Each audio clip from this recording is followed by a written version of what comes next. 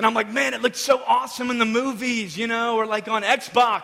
And now I'm looking at Earth, So like how many times you get able to look at Earth and you're about to jump? So I'm getting ready and I'm like strapped to this guy.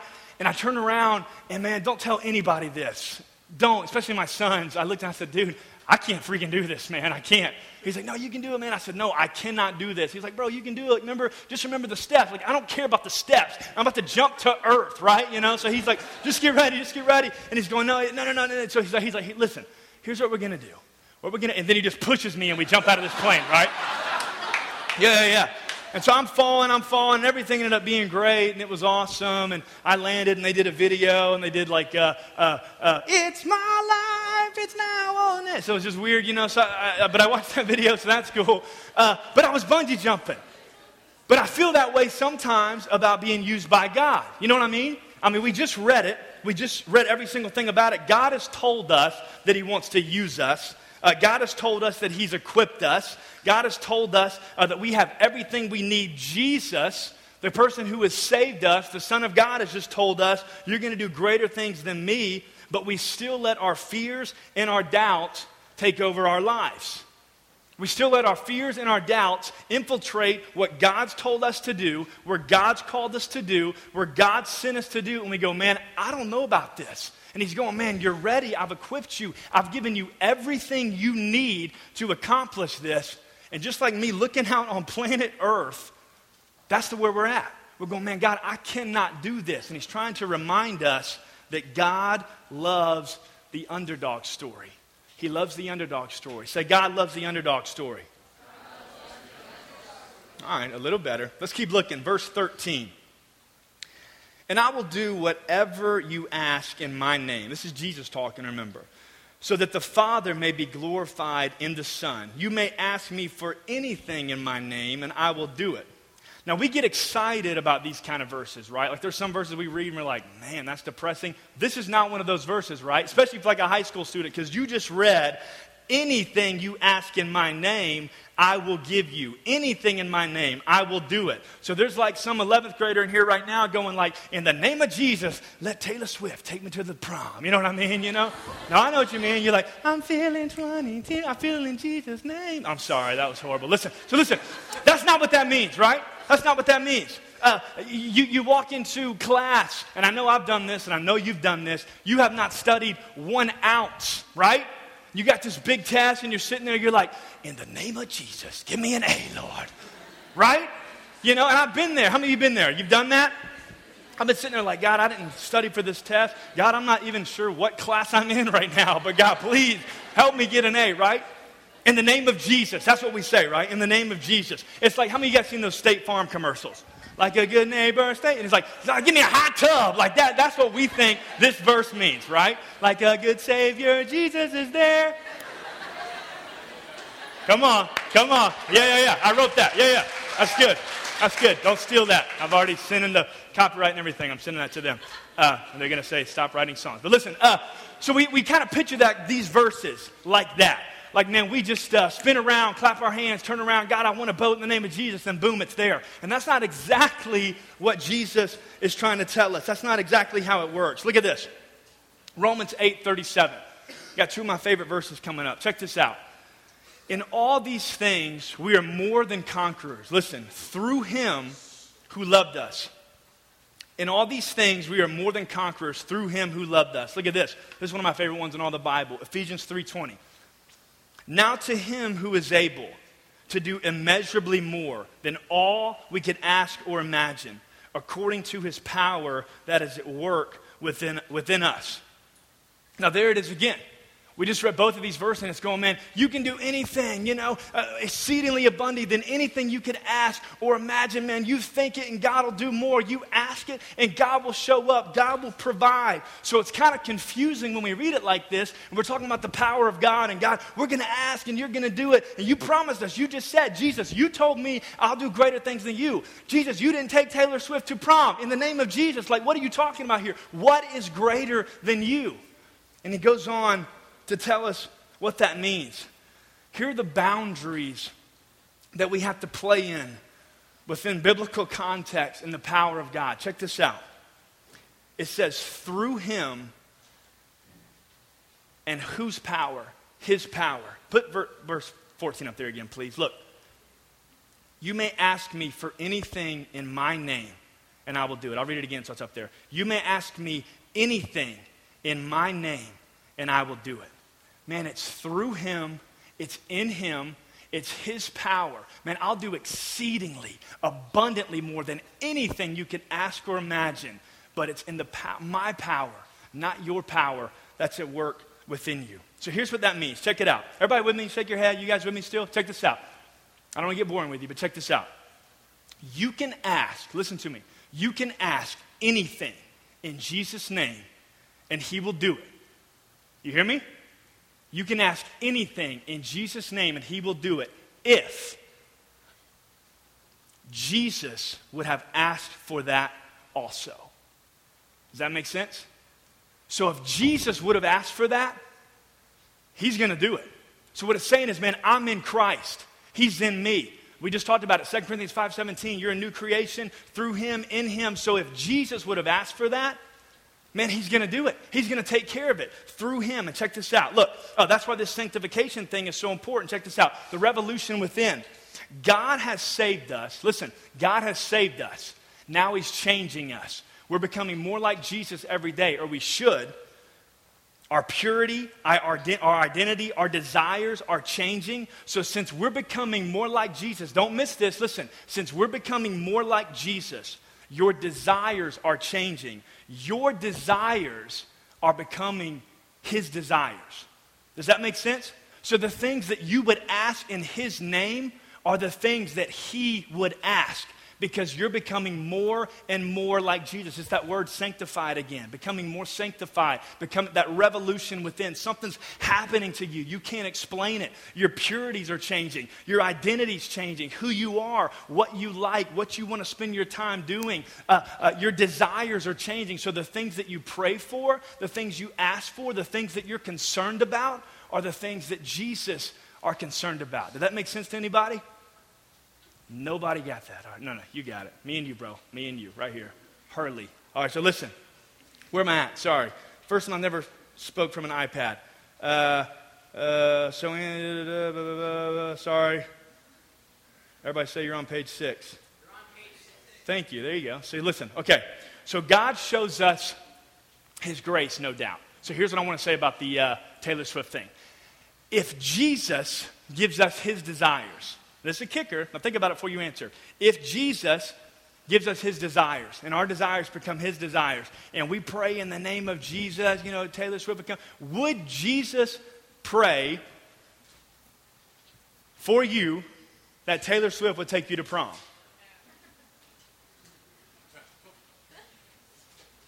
I don't know. Probably not. Maybe not, but maybe, Don't go tell your parents, like, I learned tonight, I got to pray for Taylor to come to prom with me. Don't do that, right? Would Jesus pray, listen, would Jesus pray for you that you would make an A on a test that you did not study a lick for? Would he do that? No, probably not. And again, that's where grace comes in. And no doubt we get things that we do not deserve all the time. But, listen, I want to say this. Somebody write this down. Y'all write this down. This is a good one. Listen, work like it only depends on you, but pray like it only depends on God. So work like it only depends on you. Man, do every single thing you can like it depends on you, but pray and rely on God like it only depends on him. And he'll do the things that you cannot do, because God loves an underdog story. We got to love him. We got to love him more than we love ourselves. When we become more like Jesus, our desires become secondary to his desires. And we love him more than we love ourselves. We love him more than we love anything else. Look at this, verse 15. Let's keep reading. If you love me, it's that word love, keep my commands, and I will ask the Father, and he will give you another advocate to help you and be with you forever, the Spirit of truth. The world cannot accept him because it neither sees him nor knows him. But you know him, for he lives with you and will be in you. God loves the underdog story, right? He loves it so much that he sends us a game changer. He sends us the one who gives us the power to be able to make that upset. He gives us the power to be the Cinderella story, to be the underdog story. Look at this. 2 Timothy 1 verse 7 says, for the Spirit that God gave us does not make us timid. It doesn't make us fearful or timid or afraid. Listen, it gives us power, love, and self-discipline. You've got the power. God has given you the power. Everybody say, I got the power. Okay. See, it takes like 30 minutes, but then everybody just gets it like all of a sudden. I got the power. That's a little worse. But anyways, listen, you got the power, right? God has given you that, man. It's that sanctified, man. I'm becoming closer and closer to Jesus. I'm becoming closer and more like Jesus. And I've got the power. Listen, throughout the entire Bible, check it out. Just a few more minutes. Throughout the entire Bible, and most definitely in this scripture that we've just read, Jesus is reminding us that we can do nothing apart from God. Nothing. It goes back to that desires, man. I desire this. I want this. I'm praying for this. Listen. I'm praying for this. But when you become more and more like Jesus, here's what happens. Check this out. You begin to start praying the things that Jesus would pray for. You begin to start being concerned with the things that Jesus is concerned about. I believe that Jesus is most concerned with people far from him. I just believe that. When you guys are talking about this Nicaragua stuff, when you guys are talking about inviting your friends, when you guys are going with this, check it out, just a few more minutes, guys, a few more minutes. This revolution within. When you guys start talking about those things, that's what Jesus is concerned about. That's what Jesus starts praying for. That's what Jesus would want to be a part of. So here's what I'm trying to say. If we want to experience a revolution within, if we want to experience a revolution in our own lives, a revolution in our student ministry, our church, our schools, we must become more and more like Jesus every single day. And check this out. It tells us that he sends us this Spirit of truth, which obviously we know, if you don't know, is the Holy Spirit, the Spirit of truth. And just a few verses earlier, when Jesus is talking to his disciples, remember, he tells them, I'm the way, I'm the truth, I'm the life. Jesus looks at his disciples and says, I'm the way, I'm the truth, and I'm the life. And just 8 or 9 verses later, he says, I'm sending you the Spirit of truth. You know what he's telling us? I'm sending you my Spirit to live inside of you, to give you power. You're able to do things, incredible things you can't even imagine. Listen to this. Jesus is not trying to teach us to be strong. He is reminding us that we are weak without him. That's another one to write down. Listen, Jesus is not trying to teach us to be strong. He is reminding us that we are weak without him, without his Spirit, the Spirit of truth. You know, I told you I loved sports earlier. And me and my wife, man, I make a joke, but seriously, it's amazing. You know, she just loves, I think she missed like The Bachelor one night to watch the All-Star game with me. It's just amazing, you know. So we're sitting there, and here's what happens sometimes. Some of you guys, you watch ESPN a lot, you know. I used to watch it way more than I got married and had kids, but I watch a lot of ESPN. I watch a lot of sports. And there's this thing called the ticker. Anybody know what the ticker is? I'm talking about at the very bottom. You know, today it said Medlin out for the season. Tommy John's made me sad. I cried a little bit. So all that kind of stuff, you know, it's got the little ticker on the bottom. Well, there's something that shows up when you're watching a game on that ticker, and it's called the upset alert.